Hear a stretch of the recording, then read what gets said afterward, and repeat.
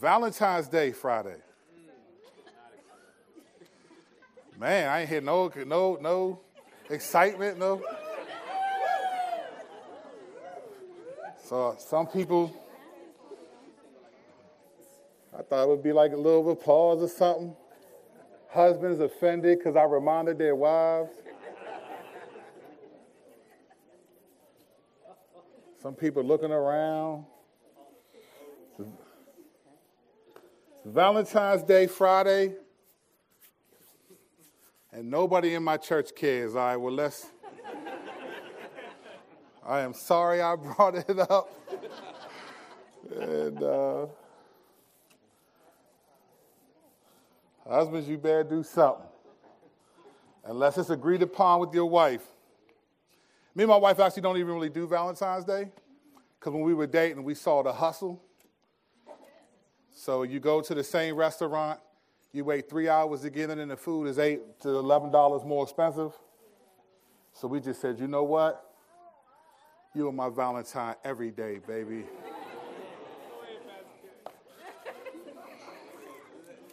Trying to get these young dudes some game right now. First, you got to get a girl. When 5 dudes say, yeah, that's concerning. All right, open the Bible to your Bible app to Romans chapter 8. We're going to continue in our series on Romans. We're looking at 3 verses today, verses 31 through 34. And this doesn't happen that often in the scriptures, but there are times when this does occur, and this is one of those times where we actually get a Q&A from God, where God asks a series of questions. Sometimes he answers them, sometimes they're rhetorical, but he asks questions to help us process what we actually know to be true. As we know, questions are a powerful reality. It's how you understand things. In fact, a lot of Jesus' ministry was question-oriented. People would show up and say, good teacher, why do you call me good? Well, make sure you know what you're talking about. Why are you asking me to do this? Who touched me? What does the scripture say?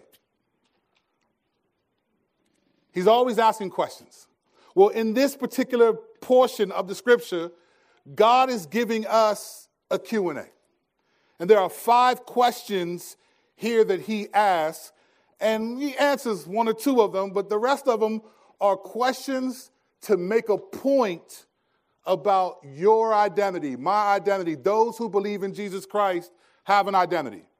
And to reinforce this reality, God does it differently. He decides to ask questions of us, and he does it in these 5 questions. Beginning in verse 31 of Romans chapter 8, reading from the CSB translation, and I quote,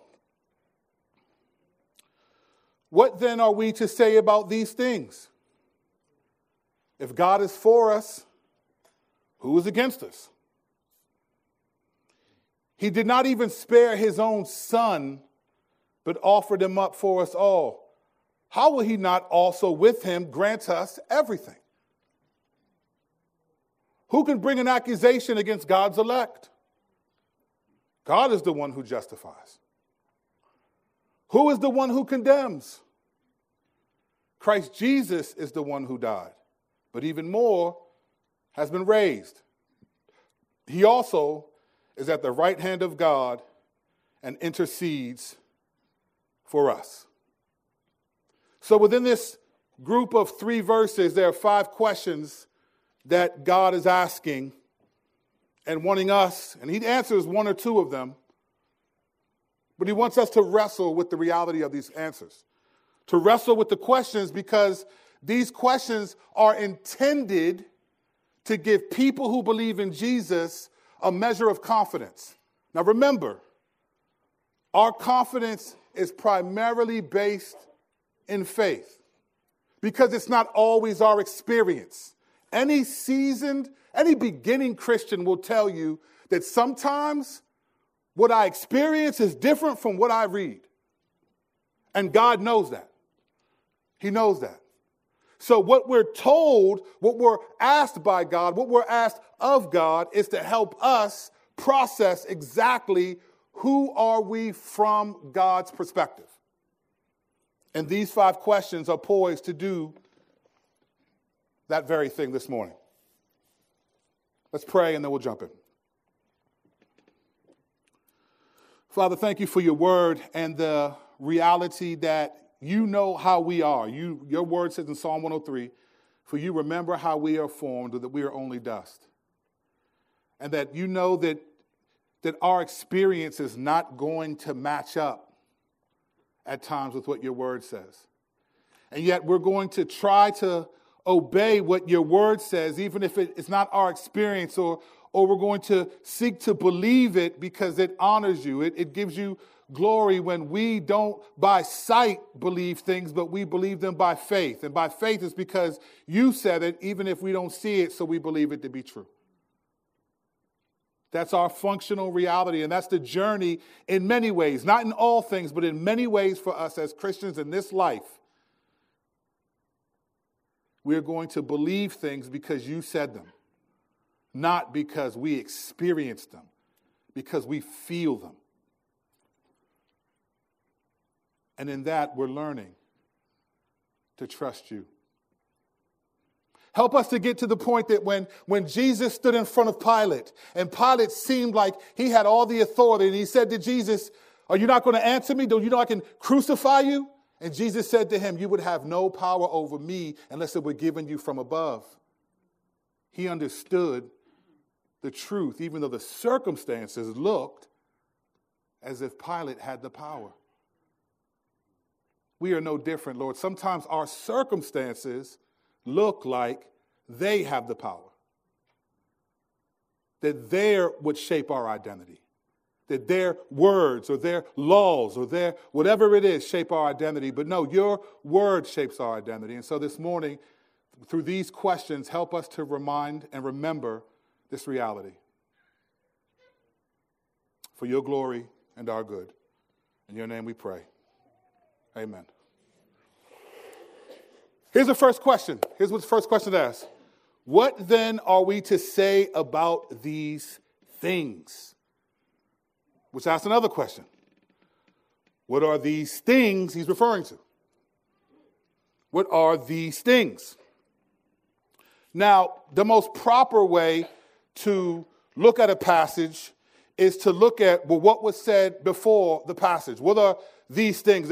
If you walk into someone telling a joke and all you hear is, and a monkey ran across the street and then tripped, and everybody busts out laughing. And you would sit there and be like, huh? Well, you missed the first part. You missed it. So the joke isn't funny. Well, if we don't understand what these things are, then we don't know what we're supposed to say about them. We have no idea what we're supposed to say. So what are these things that verse 31 is saying we should have something to say about?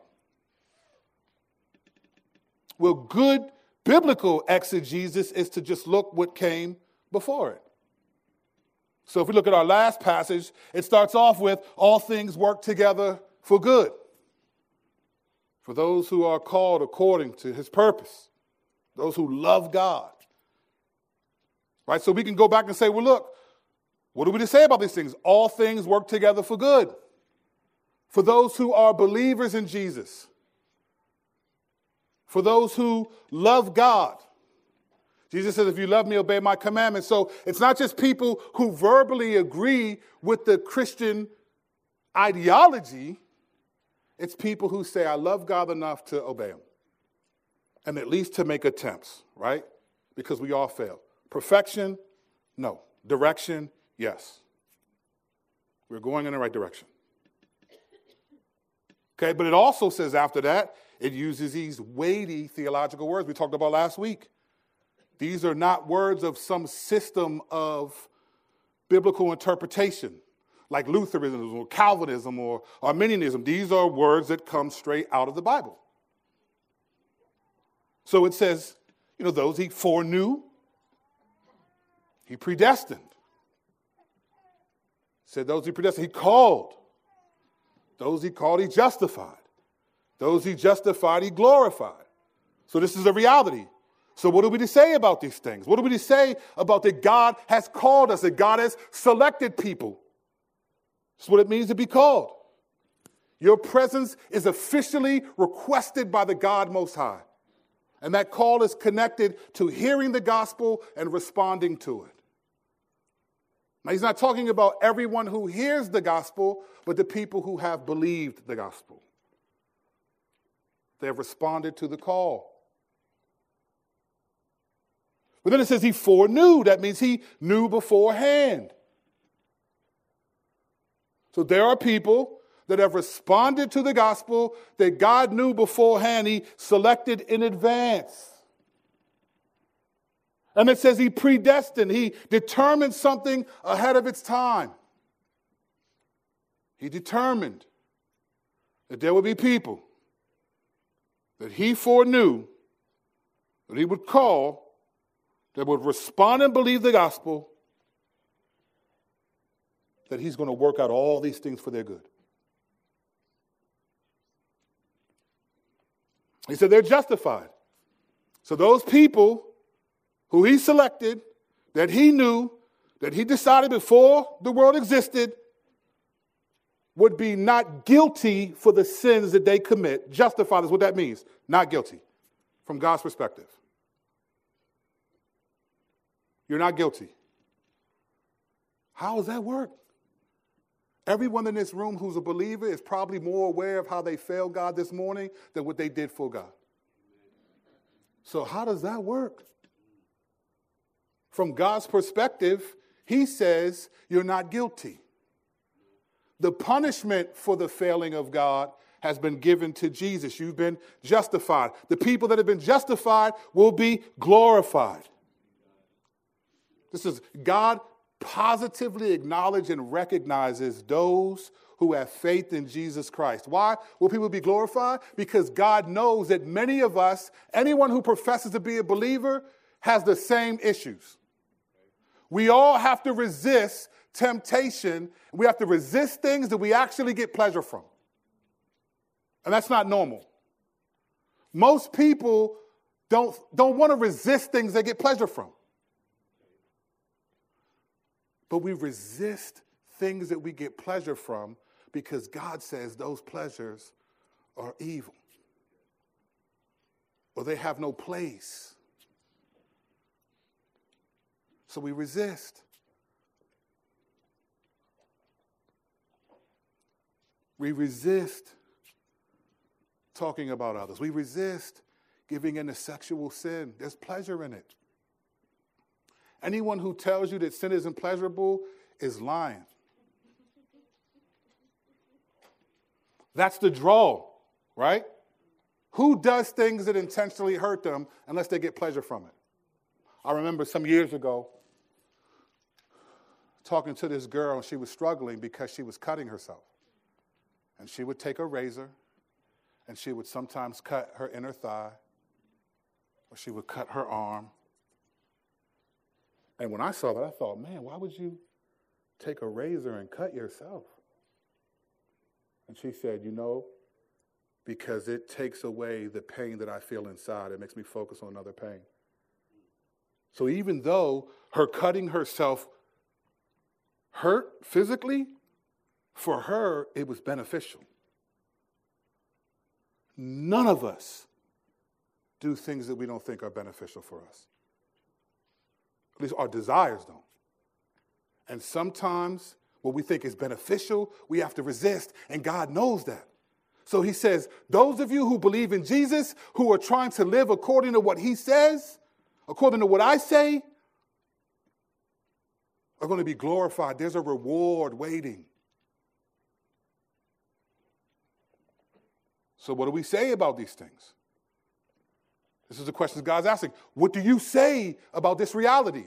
What do you say about the fact that all things work together for the good? What do you say about the fact that the Holy Spirit is inside of you, groaning and interceding, interacting with God on our behalf, sometimes unbeknownst to us? What do you say that God has deposited in each person who believes in Jesus, his own self? What do you say to the fact that God has said, I'm going to send my son to die on the cross to forgive you for sin? You talk about, why does a good God allow suffering? Why did I choose to allow my son to suffer? What do you say to that is what he's asking. What do we say about these things? These are all identity statements. These are all statements that affect our eternal identity. And these are important. Why? Because we live in a culture that's constantly competing with identity. Constantly competing with identity. And this year is going to be one of the toughest. As we approach the political realm, the battle for identity is big. I'm in these groups of guys I know and love. We have different perspectives politically. But I love them. You know why? Because my primary identity is not voted in Democrat or Republican. My primary identity is not a libertarian. All this stuff means nothing in the grand scheme of things. My identity is in Christ. There's no one that's going to have his platform. Vote your conscience, but you ain't voting for Jesus unless you put his name on the ballot. I should have done, I wrote Mickey Mouse one time, but I should have wrote Jesus. I don't trust nobody. We battle for identity. So God is reorienting our identity. Look, you've been justified. You've been glorified. And you know why? Because back in the day, before this all existed, I selected you to believe in my son. I selected you to suffer by resisting the sin, to suffer the persecution of what it means to be a follower of Jesus, because I'm going to reward you far greater than you suffer. What do you say to these things? This is what he's asking. And the biblical answer to this question, he actually says in the next question. Verse 31. What do we say about these things? If God is for us, who is against us? If God is for us, who is against us? This is answering a question with a question. I used to know people who used to do this all the time to be sarcastic. Hey, man, what's up? You trying to watch the game today? Is the Pope Catholic? Yeah. You want me to bring some chips? Do monkeys jump from trees? Like, man, can you say yes? Always answer the question with a question, right? He was just being sarcastic, right? That's not what he's doing. He's bringing us to a deeper level of truth here. So what do we say about these things? If God is for us, who is against us? What do we say? God is for us. God is for us. That's what we say about these things. Wow, the God who created, who has creation and humanity, the God who is sovereign, whom we can't see but controls everything, this God who makes the sun rise and who tells the ocean only this further, this God who controls the seasons, who said he knows the stars, named every single star, that God said, I'm for you. I actually care about you.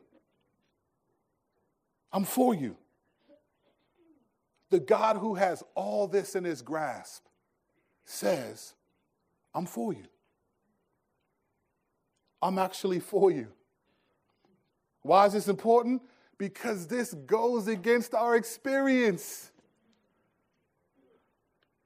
Listen, any Christian in this room who has experienced any kind of suffering that can say God is good is saying that because the Spirit of God is in them and is transforming their mind. Because let's not lie, I've gotten some splinters before that have felt like my hand needs to be cut off. This splinter hurts, especially on your feet. I got hardwood floors in my office, and that splinter goes in it's almost like it was standing straight up and I just slammed my foot on it. And then you can't get it out. You can say that without girls beside you. The splinter hurts. I wouldn't, if the Lord said, hey, what kind of suffering you want? I would probably say, not splinters. None of us think when we suffer, God is for us. You know why? Because we're wired to not want anyone to suffer, right? Especially those of us that have children. The last thing you hate when your children are crying and they're upset. You want to protect them from everything. But sometimes you got to protect them from themselves, right? Suffering sometimes protects us from ourselves because our worldview would be totally different. And the way we view God would be totally different. Because then God would be a God who does everything for us in this life and then blesses us for having no adversity in this life and the next life. But the whole point of God saying, listen, I have something better for you. The whole point of Jesus suffering and being a man of sorrows indicates that the people who believe in Jesus are going to suffer and experience some sorrow is to say, I'm for you. Here's a question to ask when you're suffering and struggling. Is what I'm going through inconsistent with the way I see God act in Scripture? Is my suffering inconsistent with the way I see God relate to the godly in Scripture?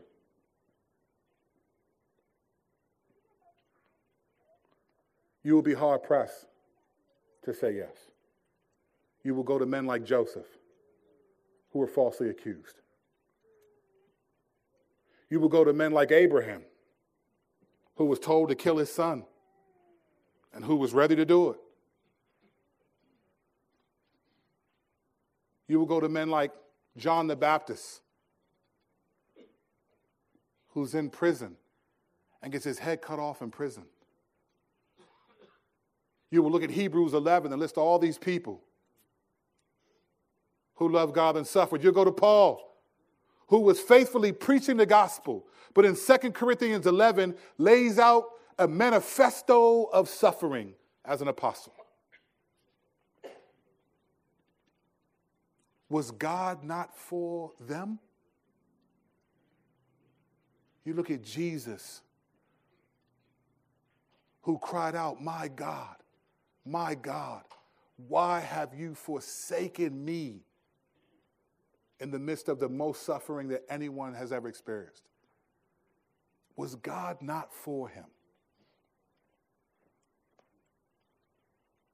What God is trying to say is, I'm for you. And the battle is to not let your suffering convince you otherwise. And in fact, these terms of called, foreknew, predestined, I actually chose this for you before you even existed. God is for us. And once that reality sinks in, well, then if God, who controls everything, is for us, why do we care if anybody's against us? Why should we care? He chose us to believe in his Son before he created our son. Ephesians 1 says this, verses 3-6. Blessed is the God and Father of our Lord Jesus Christ, who has blessed us with every spiritual blessing in the heavens in Christ. For he chose us in him before the foundation of the world to be holy and blameless in love before him. He predestined us to be adopted as sons through Jesus Christ for himself, according to the good pleasure of his will.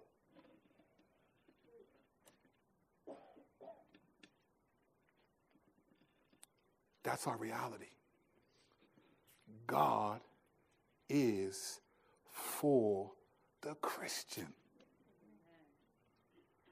Suffering is not simply because you sinned and are being punished for it. Now, I'm not saying that never exists, But most suffering isn't because of that. But this is the battle.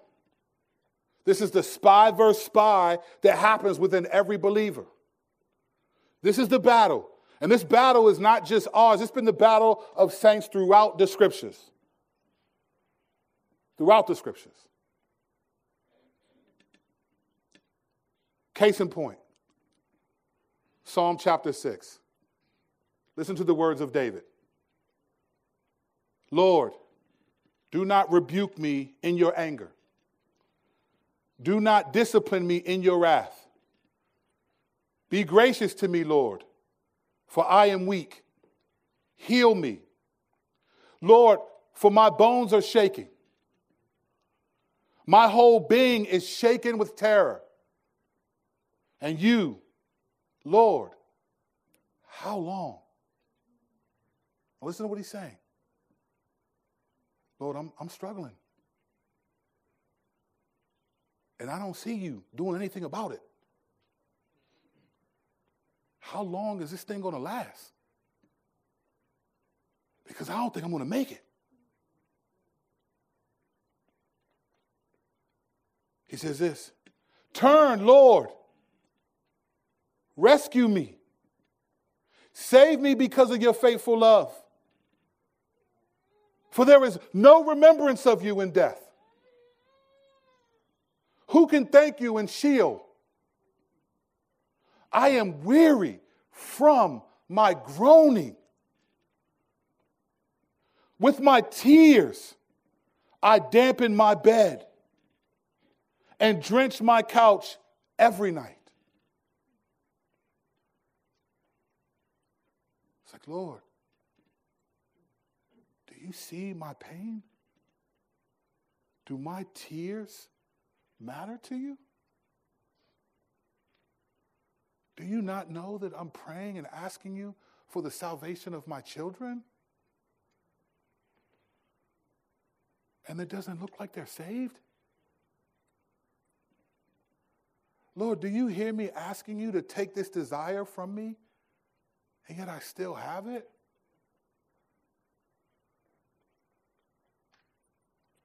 Like, do you not see me that I need to provide for my family, and I just need a job? Just a job? Can I have a job, please? Why are other people getting married and I'm not? I've been praying as long as them. Do you not see me? Do you not love me? This isn't new.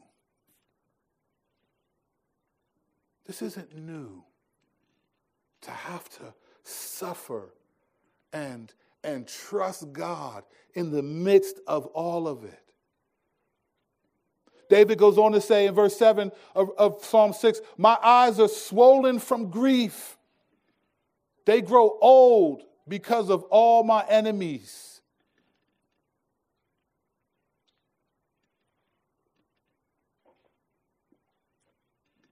Is God not loving of David?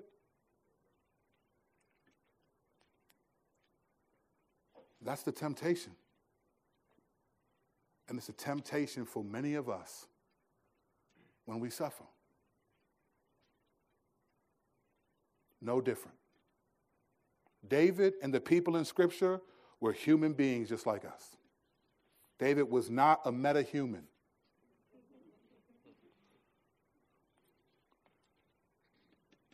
He's just like us. And remember what God said about David. This is a man after my own heart. And these are his words. These are the words of a man whom God said is after my own heart. And he's acting like, God, I don't even know what you're doing. Do you see the people who love God in the Scriptures at times wrestle with and struggle with, God, what are you doing?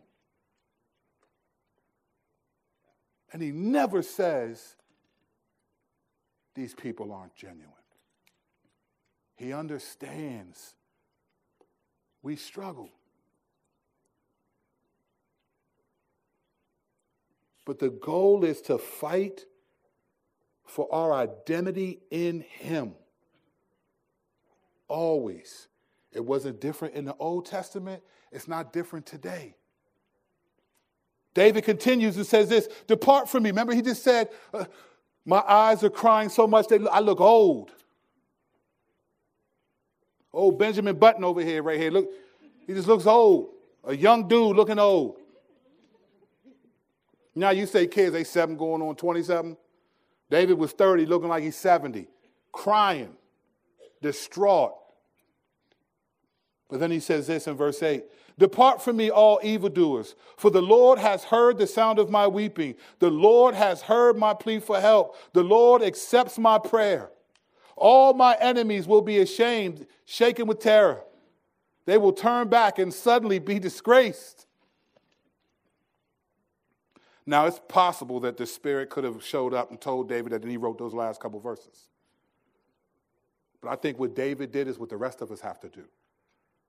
What does God's word say? What does this say? God is for you, David. He's for you. So what does God for us mean? It means that he loves us. It means he forgives us. It means he knows what's best for us. And he wants to spend eternity with us. We have to fight to believe that. Or else, it's going to struggle. Some people walk away.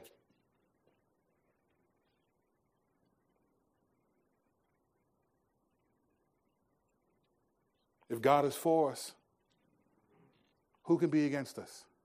If God is for us, I can handle this circumstance. I don't like it. You notice that David didn't say, oh Lord, because you love me, let more suffering come upon me. Let my enemies encamp me and cast out my eyes. And nah. He was like, kill them. Remember me.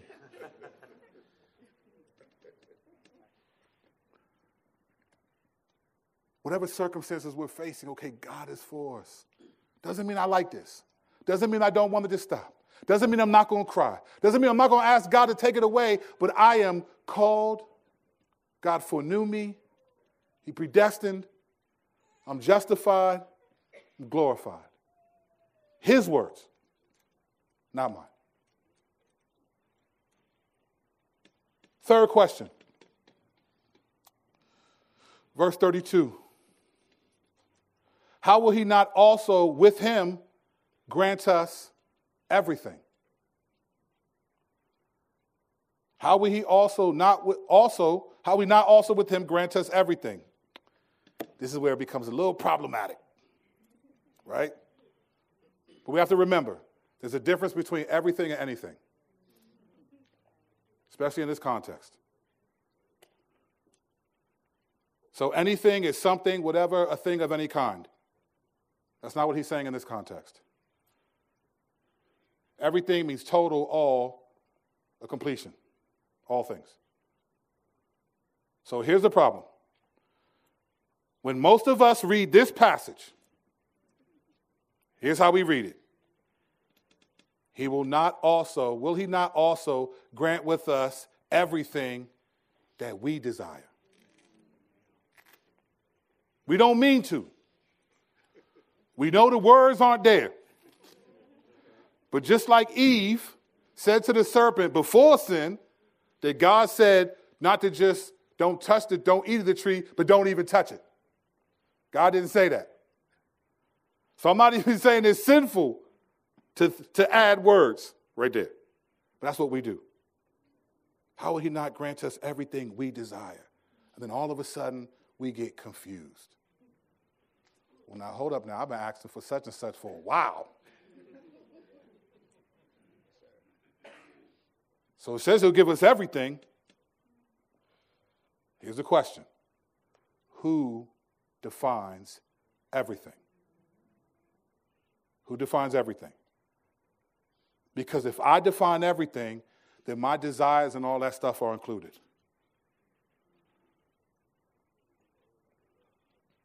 who defines everything. If it's us, passages like this will confuse me because I feel like I feel like I get told no from God more than yes. So how's this everything thing working out?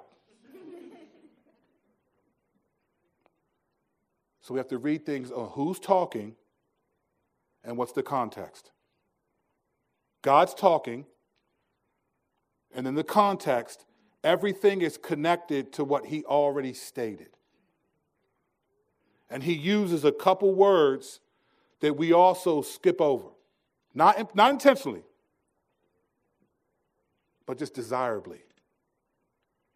See, he says, how will he not also with him grant us everything? Now, that doesn't mean God and the Father like, oh, he wants that? Bing. You know why everyone loves that Oprah? You get a car, and you get a car, and you get a car. You know why everyone loves that? Because everyone who wasn't there was like, dang, I wish I was there that day. That's the first thing I thought when I saw it. Man, I wonder what kind of car they got. Too many people got a car. It's probably like something low-key, a Civic or something. I would have sold it, made a couple thousand, I would have sold it. But we love that. I'm not making fun of no Civic. I drive a soccer mom van. Look at me. I'm making fun of the Civic. I like Honda. This is good people. What I'm saying is we love that because that's how we want God to be. You get your prayer answered, and you get this desire, and you get this, and you get that, and you get that. And all you got to do is be better, and then you get this, and then you get that. And there's nothing about with him or his purpose involved in any of it. It's all what we think. It's all what I desire. So when I read this passage, he will grant us everything. I start thinking about all the things I pray for that I haven't gotten, and I forget that it's with him and in context, his purpose. So the question is, what is his purpose and what does it mean with him? That's the question that we have to wrestle with.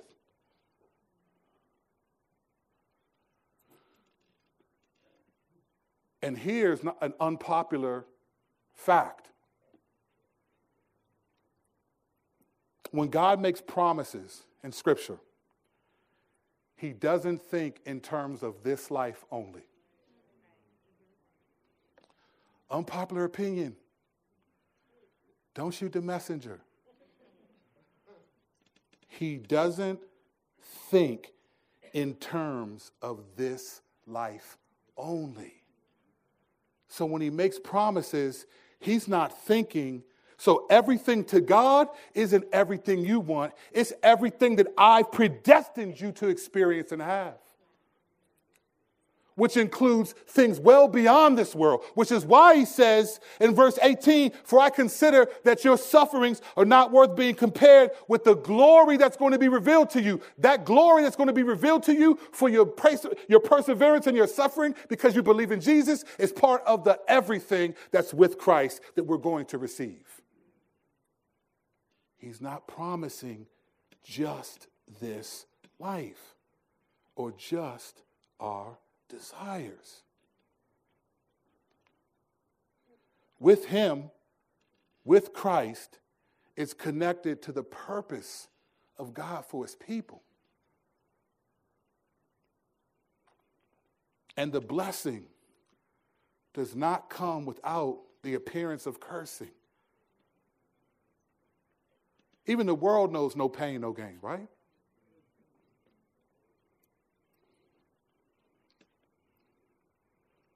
There's a reality that what he's saying here is, how we not also grant with us everything? He's connecting it to all that he said and his purpose for us. Now, because we don't always know what that looks like or when it's going to happen, we are allowed to ask for everything.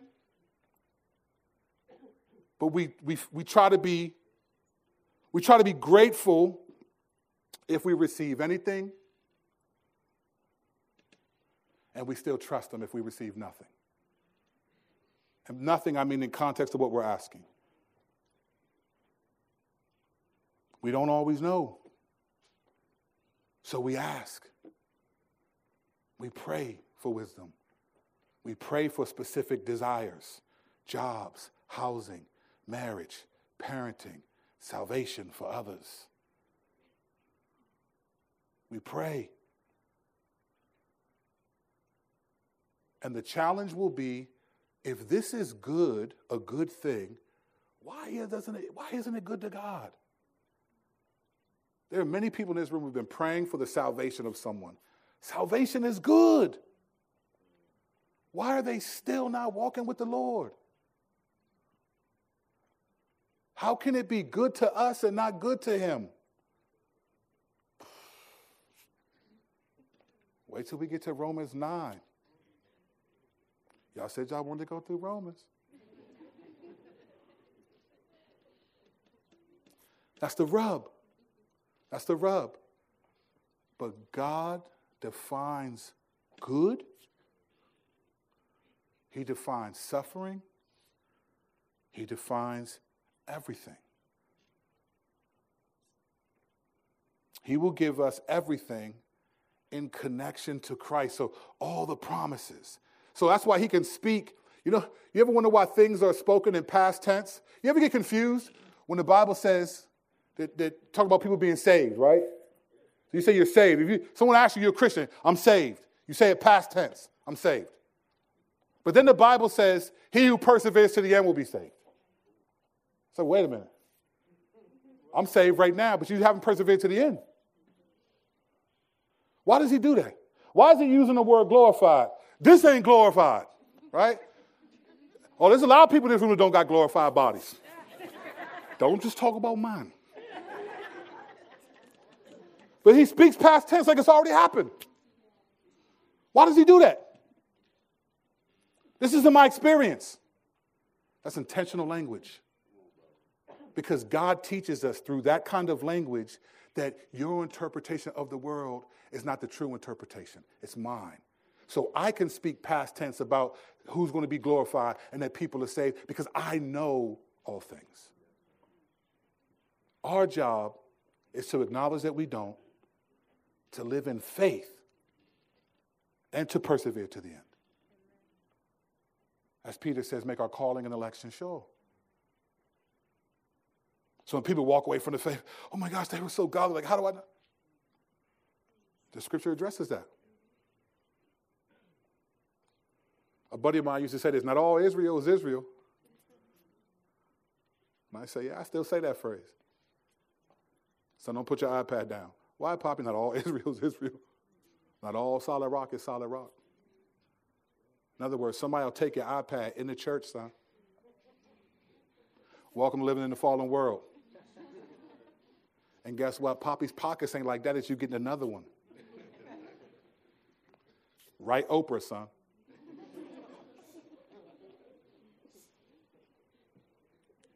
We don't know when or where, so we ask. But like Jesus, I love, the Garden of Gethsemane, say what you want about it. You know what I love about that scene?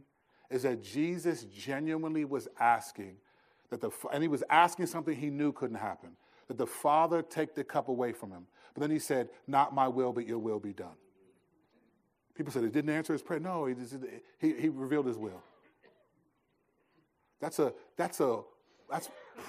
asking from God 101. Not my will, but your will be done. And then we have to resist the temptation to be offended when it doesn't seem like his will is our will. It's the beauty of the Christian life. God is for us, but his promises are not just for this life. And I would say the majority of his promises are not for this life. They're for the life to come. And so sometimes we fight. We believe that God is for us, that he grants us everything when it's his timing. Next question. Who can bring an accusation against God's elect? And the answer is it. God is the one who justifies. Who can bring an accusation against God's elect? There are only 5 times in the Bible that he uses the word elect. This is the first. Romans 9, he uses it 3 times in Romans, twice in other passages, once in Titus, and he uses this word elect. He does not use this word flippantly. He's summing up in this word all of the calling, foreknew, predestined, justified, glorified, and he calls them the elect, which means to be chosen, to be picked out, to be selected. Saying these are the people that God is, it's like shorthand for all of those categories of the elect.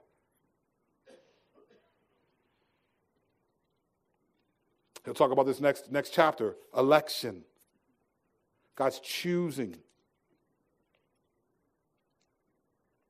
He says, who can bring an accusation against the people that God has chosen to save?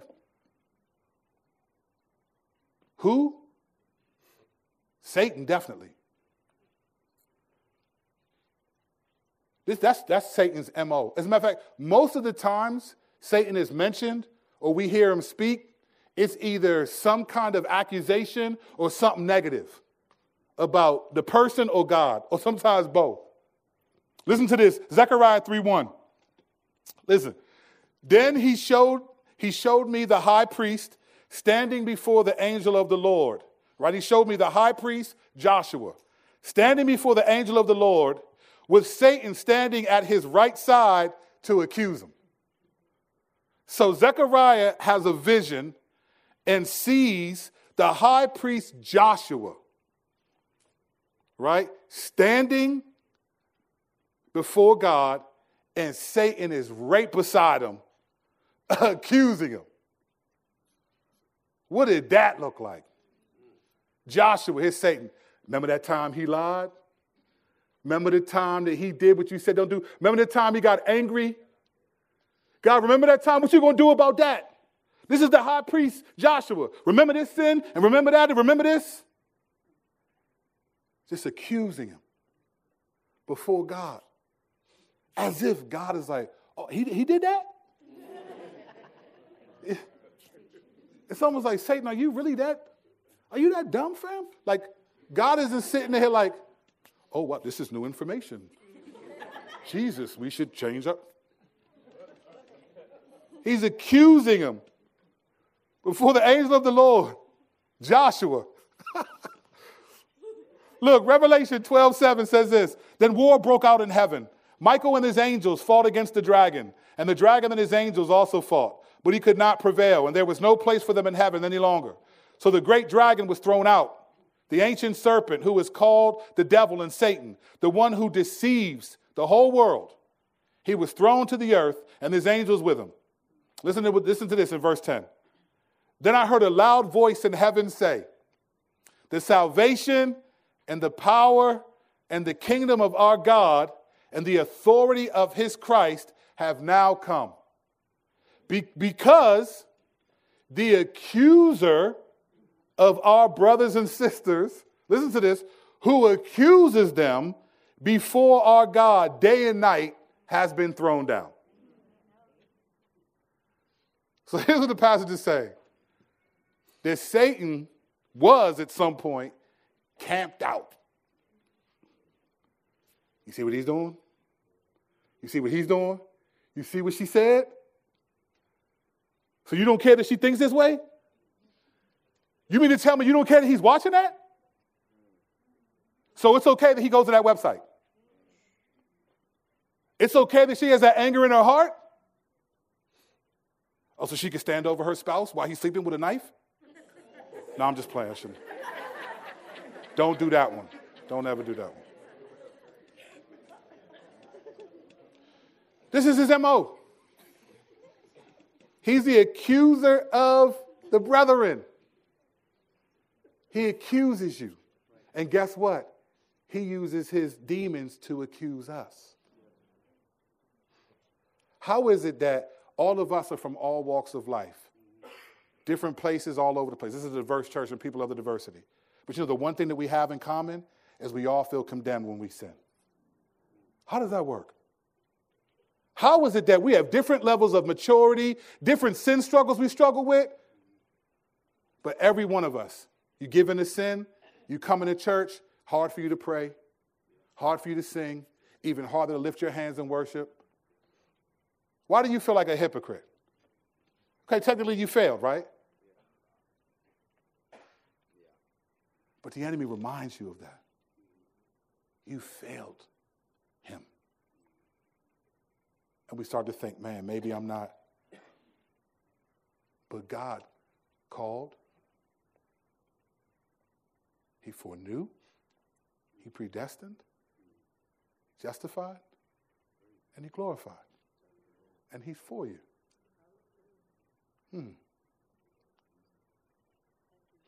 So who can bring a charge against the elect? Even a supernatural being cannot bring a charge against you, an accusation. And listen, it's not because we haven't done what he said. It's not that. The accusation is legitimate. When God says, who can bring a charge against the elect? It's not because we haven't done it. It's because God said he's already forgiven what we've done. That's why. Listen, from God's perspective, his death was so significant that people who believe in him, their sins are forgiven. Their sins are forgiven. The people who believe in Jesus and then who are living to believe in Jesus, who are actually trying to honor the Lord.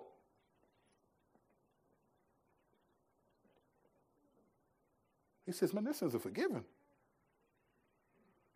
It's not Jesus' blood and then all your obedience. No, we obey because we've accepted. We're recipients of the grace. But it's like, from God's perspective, Satan can't accuse. Because I've already know what you've done. That's Isaiah 1.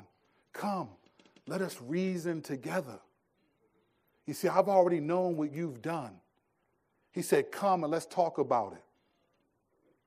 He says, you can come home. Though your sins will be as scarlet, I will make them as wool. Though they are red, I will make them white as snow. That's why he can't bring a charge against us. It's not because we haven't done it. It's because he's forgiven already what we've done. And this is the challenge. Because I want to feel forgiven. I want to feel that.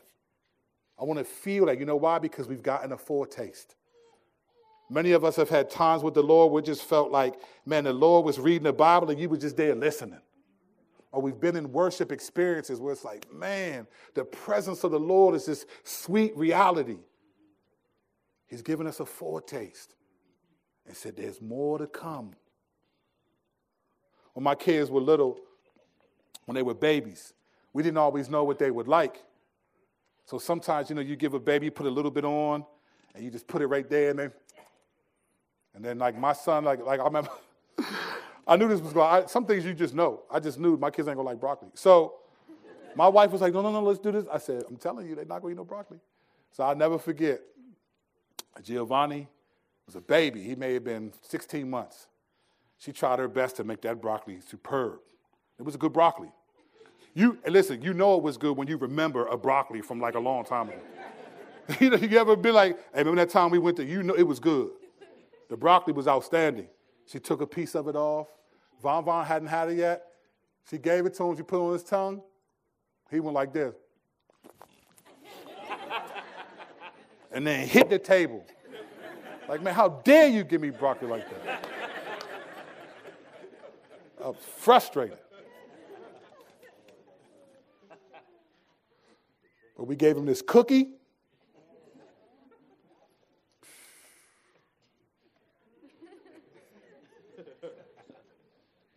He'll fight you for that cookie.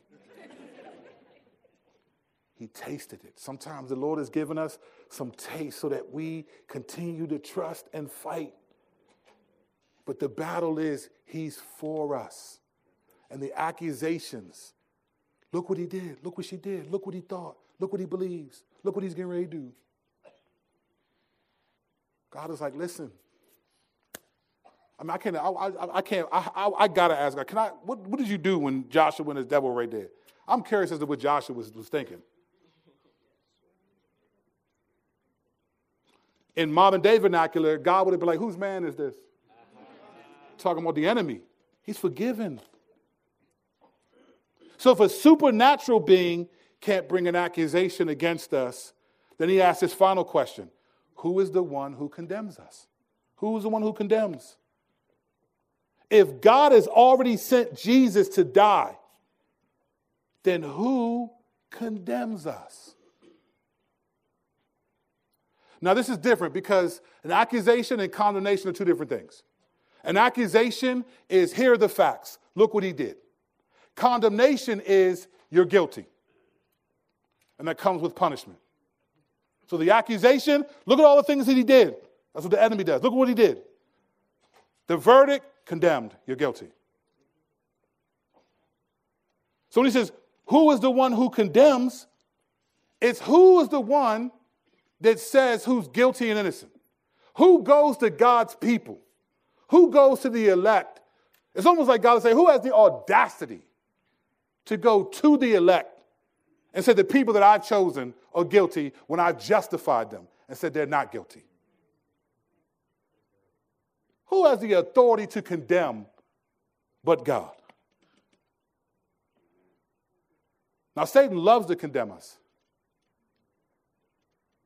I'd say the real battle for every believer underneath all the different sin issues is condemnation. It's condemnation. It's feeling condemned, guilty. It's feeling like God's tired of us. He doesn't love us. He doesn't have our best interests. And maybe he doesn't want to spend eternity with me. That's what condemnation tells us. Satan definitely wants to condemn us, which is why he accuses.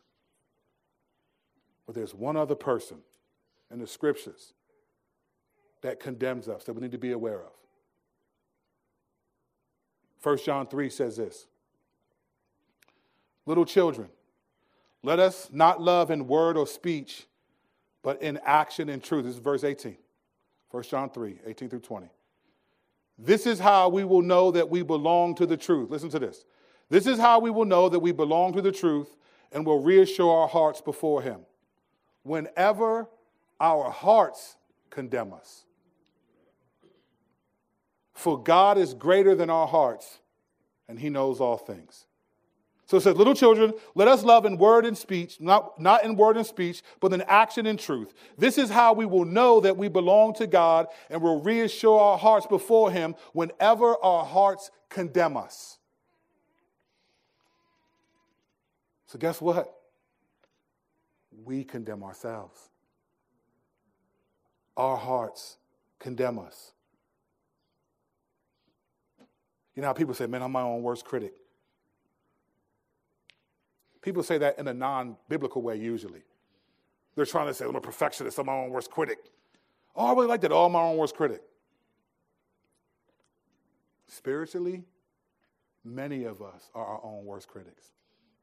And some of us has even believed that that's somehow humble. I don't want to start no trouble. The scripture says whenever our hearts condemn us, guess what? For God is greater than our hearts. In other words, even you are not allowed to condemn you. Even I am not allowed to condemn me. Why? Because God has said, you believe in Jesus, you are justified. You are not guilty. You're not allowed to condemn yourself. That's unbiblical. So it says, God is greater than our hearts. In other words, the truth about God, the reality of what God says about our identity, that's greater than us. God already knew the hearts of the people. It says he foreknew. You've heard me say this plenty of times, and I'll say this until my time is up here. God is not sitting in heaven looking at what we do and what we think and being like, hey, where's the Holy Spirit at? Hey, fam, are you working in this dude or what? That's not happening. Listen, the things that we struggle with, if God truly foreknew, predestined, the things that we struggle with are our crosses to carry for whatever reason. God decided that this is what this person is going to go through in this life. This is the cross they're going to carry. This is what they're going to experience in this life. And they're going to glorify me by continuing to trust me despite these things. By continuing to carry their cross. That's why we have different struggles in this room. Some people struggle with something that some people don't struggle with at all. Can't imagine. I know some people that are gripped by anxiety. I can't even spell it that well. It's not my normal thing to struggle with. But I got my own issues. Everyone has their own issues. Your cross to carry is what God gave you to suffer with in this life so that he could spend eternity with us after we persevere to the end, so that we get that glorified body, that justification is now not an idea, a truth that we have to believe by faith, that it's what we live eternally by sight. So he's trying to encourage us with these questions. Satan can't condemn us. We can't condemn ourselves. He says, Christ Jesus is the one who died, but even more has been raised. The cross and the resurrection. You know, we like to separate it and make the cross everything and the resurrection once a year on Easter. The scripture, he says, but more than that. You rarely see the resurrection being lifted up above the cross even. Everything is about the cross. But if the resurrection doesn't happen, then the cross was nothing. So right here, he brings the reality. The sole reason that God doesn't condemn us for sin is because he condemned Jesus for sin. But Jesus didn't just die. He rose from the dead. The resurrection we celebrate on Easter. But the resurrection, we live in it every day. We may celebrate it on Easter, but we definitely live in it at Christmas. And then he says, lastly, listen to this, is at the right hand of God and intercedes for us. So he just told us a couple verses back that the Spirit is in us, right? So God's Spirit intercedes in us, and then he says Jesus at the right hand of God interceding for us. We can't lose. It's a win-win. But we have to live it out by faith. It's not a win-win that we do nothing. It's a win-win that encourages us to fight for everything until it's over. And it gets better. And we'll look at that the next week's next 4 verses.